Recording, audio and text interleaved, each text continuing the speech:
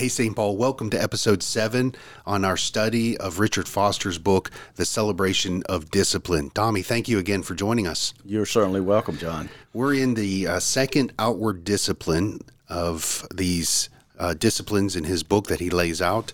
Last week was the discipline of simplicity. Today, we're going to look at the discipline of solitude. I came across an op-ed that was written back in 2006 by Thomas Friedman. He writes op-eds for the New York Times. He recounts this time in his life where he was in a taxi. He just had flown into Paris, and he was in a taxi from the airport to his hotel. It was about an hour ride. When he arrived at his hotel, he reflects, "The driver and I had been together for almost an hour. And between the two of us, we had been doing 6 different things. The driver was driving, talking on his phone, and watching a movie." Yes, he was watching a movie. "While I was riding, working on my laptop, and listening on my iPod. There was one thing that we never did," he writes. "We never talked to each other. We've been in the presence of each other, but we never talked to each other." And what he does is he relates this through the help of a technologist by the name of Linda Stone to what really is the disease of the internet age, that we have this continuous partial attention. Relating back to his taxi ride, 2 people doing 6 things, devoting only partial attention to each other. I wonder, Tommy, if this is not only a description of what happened in his life, but also an undercurrent of our faith walk, that we give so much attention to so many different things that many things only get just partial attention, including God. Absolutely, John. This chapter on solitude was very meaningful to me in that if we watch people, we find that even riding around Lake Mott, the park, people that are walking or jogging have either got, earphones on or listening to something. And it just is amazing to me that is a time where you can enjoy nature and just enjoy what God has blessed us with. But I think we are so controlled by devices, by noise, by crowds, by people, that we don't take the time to just sit and be by ourselves.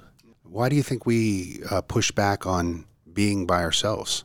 I think loneliness is something that people are just petrified to be alone. They have to have something to do. And they don't take and me included, we don't take the time to, or carve out time to be with ourselves and God, and let the world go by, all our responsibilities, and just calm our mind and let God do His work. He mentions in the book that loneliness is inner emptiness, and solitude is inner fulfillment. So there's a difference between being alone and being lonely. Yes, it is. And that's not what he's calling us to. And I don't think that's what Scripture calls us to, is to be lonely. We're called to be alone. Why is that the case? Throughout the New Testament, we, especially in the Gospels, we see Jesus being alone. He got up early and went to be alone. Garden of Gethsemane, after he fed the 5,000. Numerous examples of Jesus. He calls us to be in solitude. So how can we empty ourselves? And I think the self is the key word here. I think the self is controlled by so many external things that we don't empty a little bit of that space and let God do His work. We just completely inundate ourselves with things. We got to do this. We got to go somewhere else. And we just let these things control us. And we can't, it's very difficult to let go of the self. And he speaks of the self. And the more I read the Bible and the more I read commentaries and things like that, is the self is something that we have to let go of. We have to let it go and understand and accept the fact that God is in control. iPhones are not, iPads are not, television is not, things, noise, people are not. God is. And until we accept that fact that he is the ultimate, he's the only one that can solve our problems, our root problems. And I think we mask that over so many times with, I've got to go here. I should do this. I ought to do this. And we wind up just exhausted at the end of the day because we filled it with things and places and people. And we don't allow ourselves just to sit for an hour or maybe even a day and do nothing. Or even a car ride. Yeah. I think you're spot on, Tommy. This idea of being alone and this discipline of solitude, it really gives us the freedom to let go of those things that are controlling us. If we properly consider the perspective of what Matthew 6:33 says, seek ye first the kingdom of God, and all these things will be added unto you. We live as if the opposite is true, that we have to seek all these other things, and then when that's done, God will be added to us. And we're finding ourselves exhausted, both physically, mentally, spiritually. We're finding ourselves in bondage to these things and consumed by these things. Absolutely. One of the things that I've found that's, to me, is so peaceful, and it might sound like to other people, well, why do you want to do that? You know, you're wasting your time doing that. You could get somebody else to do that. But every Friday, I do not have appointments. I mean, Friday is Tommy's day. I mean, whatever Tommy wants to do, you know, I usually in the mornings, I just kind of follow up with things, and then I go up to the river or the backwater by myself, and I get on my lawnmower, and that is the most peaceful time to me because it just releases everything. It's beautiful, and I can mow the grass, and I can work in the yard. That is so peaceful to me. And I've had some of my friends say, why don't you go play golf? I mean, why are you doing that? You could hire somebody to do that. I don't want to do that. I love to do that. That gives me time alone by myself. And Kathy usually comes up late that afternoon if we're going to spend the weekend up there. But every Friday I go up there when the weather's permitting. And what does that do for your spiritual life? It just connects me with God. It really does. I empty everything out.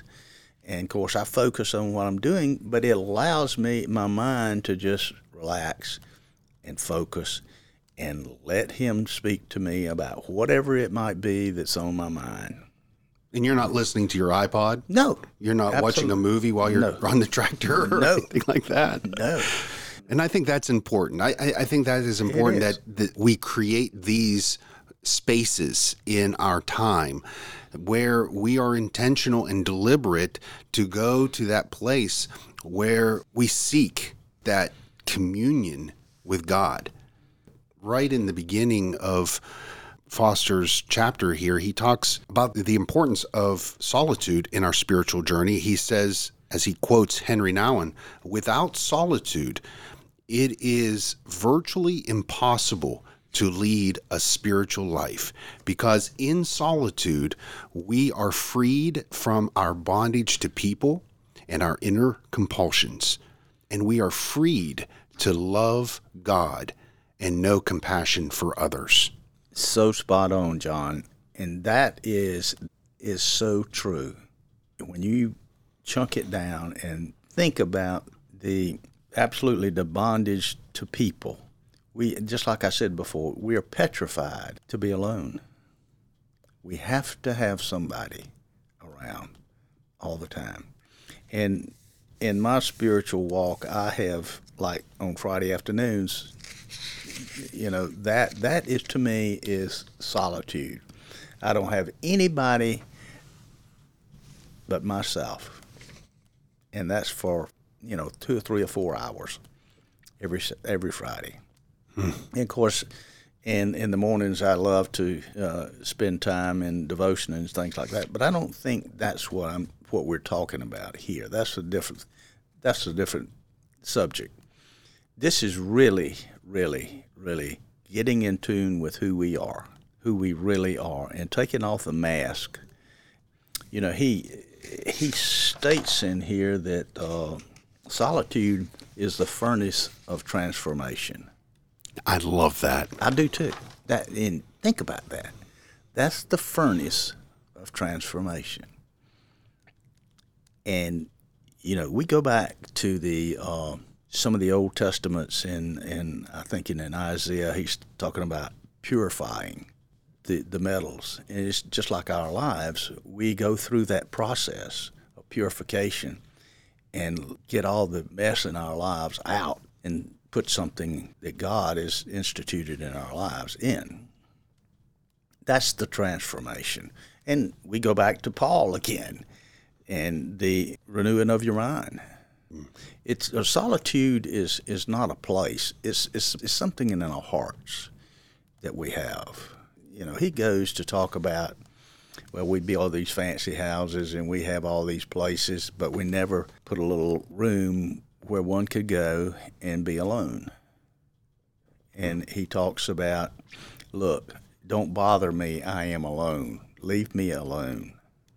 After a long day of ministry, whether it's teaching or preaching throughout youth ministry and here at St. Paul, when I go home, my children know that Daddy needs cave time. You do not want to go and wake the bear while he is in cave time. And that was just my way of releasing, of regenerating. But solitude gives us this freedom that we do not have to be controlled by the world. Yes. Another quote from A.W. Tozer that we love, this is what he says. The self is the opaque veil that hides the face of God from us. You got to say that one more time because that is so good. The self is the opaque veil that hides the face of God from us. And he goes on to state, the person who has abandoned itself to God or surrendered is a person at rest and peace. And that person has learned to love the eternal instead of the world. It lives in peace. And remember, what did Jesus say? Peace I leave you. Not as the world gives. Right. Right. The world's peace is attaining and maintaining what we have attained. But God's peace comes from the freedom of having to be controlled from those. And through this intentional and deliberate discipline of solitude, we start to lay the groundwork to experience communion with God. Mark Batterson writes in one of his books called Whisper. The theme of the book is to hear the whisper of God. How do you hear the whisper of God, or positioning yourselves? And he starts out the book by saying it's a daring idea. Maybe it's even presumptuous or even dangerous. But what if we are made to hear God? What if we are made in such a way that we can hear God? What if the human system simply will not function properly without hearing from God? I believe, he continues, that people are meant to live in an ongoing conversation with God, speaking and being spoken to. And he says, I believe that this can abundantly be verified in the experience when it's rightly understood. We push back from that. I was just coming in to the office today, to the church today, and I had dropped off my daughter at elementary school, and I'm thinking about this chapter, and at the same time, I have XM radio on. And I'm thinking it did not hit. It's so subtle. And that's why Foster says, man, we got to be intentional about this. One of the things that he suggests are creating moments of solitude each day, these little moments of solitude, whether it is riding in a car, whether it is sipping your coffee before work, to not put on the TV, to put on the radio, and just contemplate. Not that you have to say anything or read anything or write anything, but you're intentionally putting your attention on the majesty, the sovereignty, the mercy, the grace, the steadfast faithfulness of the God who created us and sent his son to die for us. Absolutely. I'll tell you a story that I spoke about to you earlier. Last year I bought a new car. And in my old car, it had a CD player. And I love to listen to, especially when we're doing something with the church at Christmas or Easter. Wayne always makes these CDs for us, and we can listen to it in the car while we're riding, things like that. So I buy this new car, and I got all these CDs, and I'm so excited about this. And one of them was last year we did the Messiah, and of course Wayne made a CD for all of us in different parts.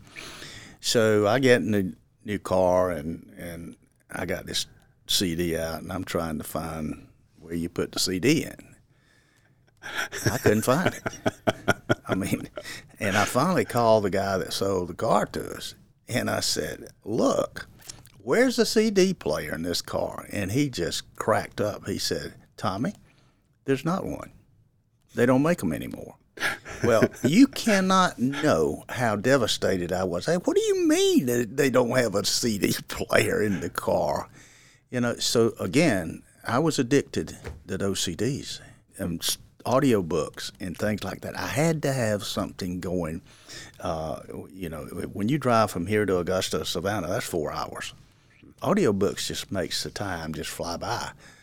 But try to do that. Turn off the radio and just drive. It's scary, Tommy. It is scary. It really is. And but that's just something. And I finally figured out in my technological brain how to download from my phone to my car. Has got Wi-Fi. It's got Bluetooth. It's got just about anything in the world that you could want. Except a CD player. Except a CD player. Well, you needed to have the car that this taxi driver had that Tom Friedman had. It had a movie player in it, too. Yeah. On his dashboard. So, what times we live in.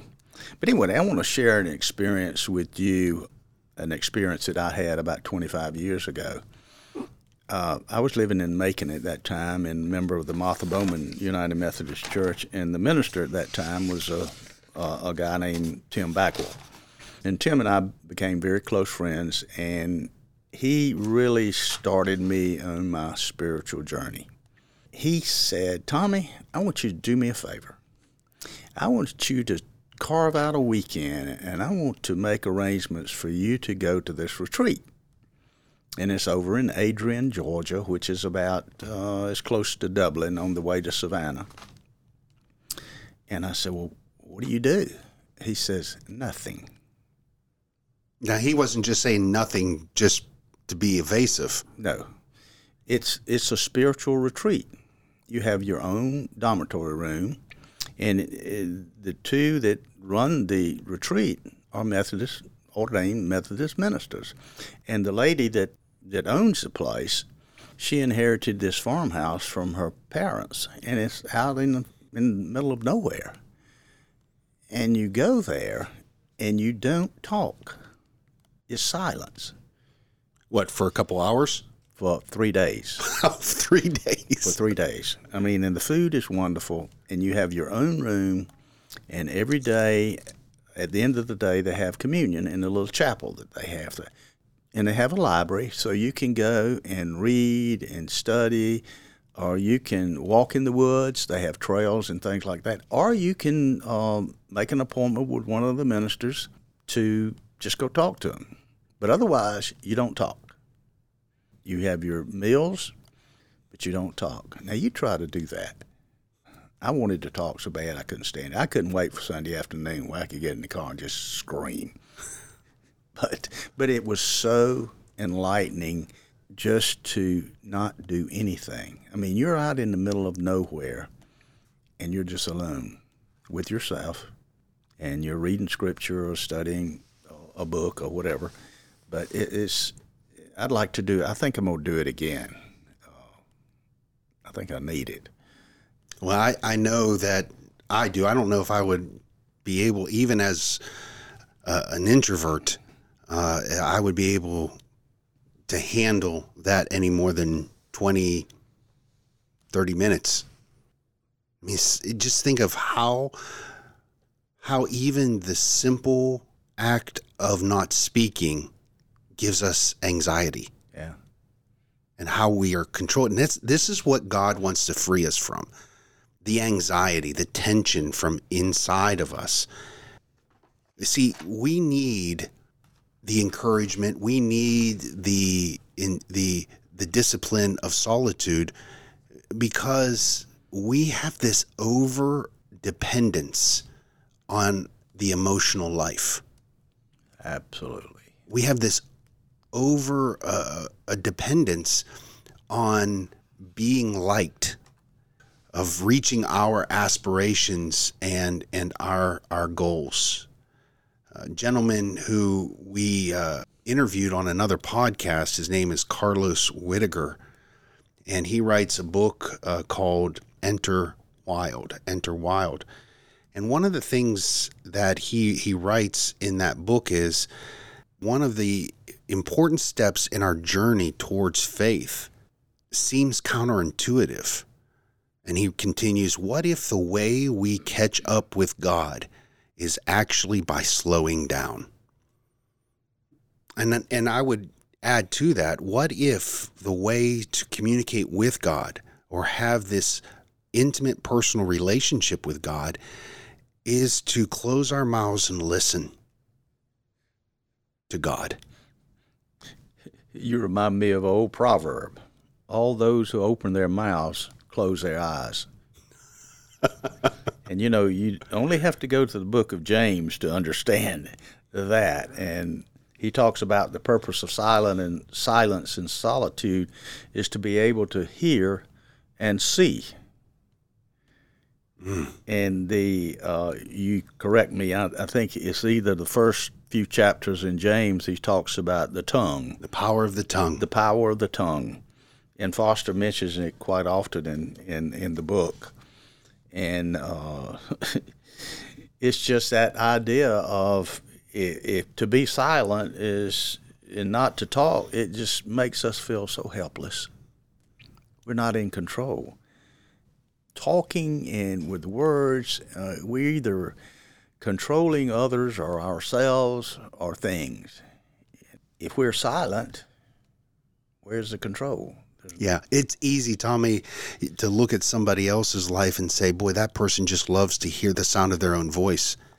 But how many times do we look at our own selves and say, I wonder if God says that about us? Yeah. Boy, John just likes the sound of his own voice. He just loves to hear himself or whatnot, and we're oblivious to this. Foster, in his book, he does go ahead and give us a few steps or a few things to put into practice. We talked about one a little bit earlier, but living into the discipline of solitude means to take advantage of those little solitudes that fill our day. Maybe the first step is not to go on a retreat for 72 hours and not speak. Maybe we have to work up to it. Yes. And while we're sipping our coffee or while we're, getting final things ready before the day. The other one is that and you mentioned this also, but just to kind of put them all together, is to find or develop a quiet place designed for silence or solitude. For me, it was the cave, not a literal cave, but it was on the side of a couch and in another room, but it was a time for me to release. It was both physical and emotional, but there was a spiritual aspect to it. Because as someone who preaches and as someone who teaches, I got to tell you how controlling it is after I preach that I put that pressure on myself saying, oh, that wasn't good, or, but I didn't say the right thing, or, and that very well may be the case, but what God wants to release me from, and I find it so difficult to do. I'm telling you, I preached yesterday, videotaped for this Sunday, and I'm like, oh my gosh, I'm thinking, I need to edit that. I need to redo that. Yeah. But what God wants to release me from in this specific instance is He wants me to be released from that power that my performance has over me. He wants me to be freed from that. Yes. He mentioned in his study guide the Fruits of Solitude by William Penn, and he observed that solitude is a school few care to learn in, though none instruction is better. And by God's grace, if we will just let God catch up with us, instead of running from Him, just stop and say, okay, you got an hour or you got a day. Do your thing. I'll tell you what I'm going to do this week, and if this resonates with you who are listening, join me in this. But for the next couple days, I can't promise the next. Look, I have a tough time planning the next 5 or 10 minutes. Okay, so I'm doing pretty good talking about the next couple days. That in the car, on even just going from home to the church or church to the grocery store or back home or wherever, these little moments, these little solitary moments are, I'm going to turn off the radio. I'm not watching any movies while I'm driving. I'm going to tell you that. But the audiobook or the talk shows or whatnot, right. I'm not doing it just to be in silence. I want to have a very distinct, intentional purpose of just listening to God and recognizing His glimpses of grace that are all around us already. Yes. John, I spoke about this retreat that I went to. Interesting little side bit to that. The name of the place is the Green Bough, Bough. And I'll send you the contact. If you can Google it, it's on the web. They have a website. But interesting, when I got back from that, I had a lot of my friends says, "Where did you go?" And I said, "Well, I went to the Greenbrier." And they said, "The Greenbrier for a retreat?" And that, Greenbrier in West Virginia is a resort, a 5-star resort. And I said, no, that's the furthest thing from the Greenbrier. It's the Green Bough and House of Prayer.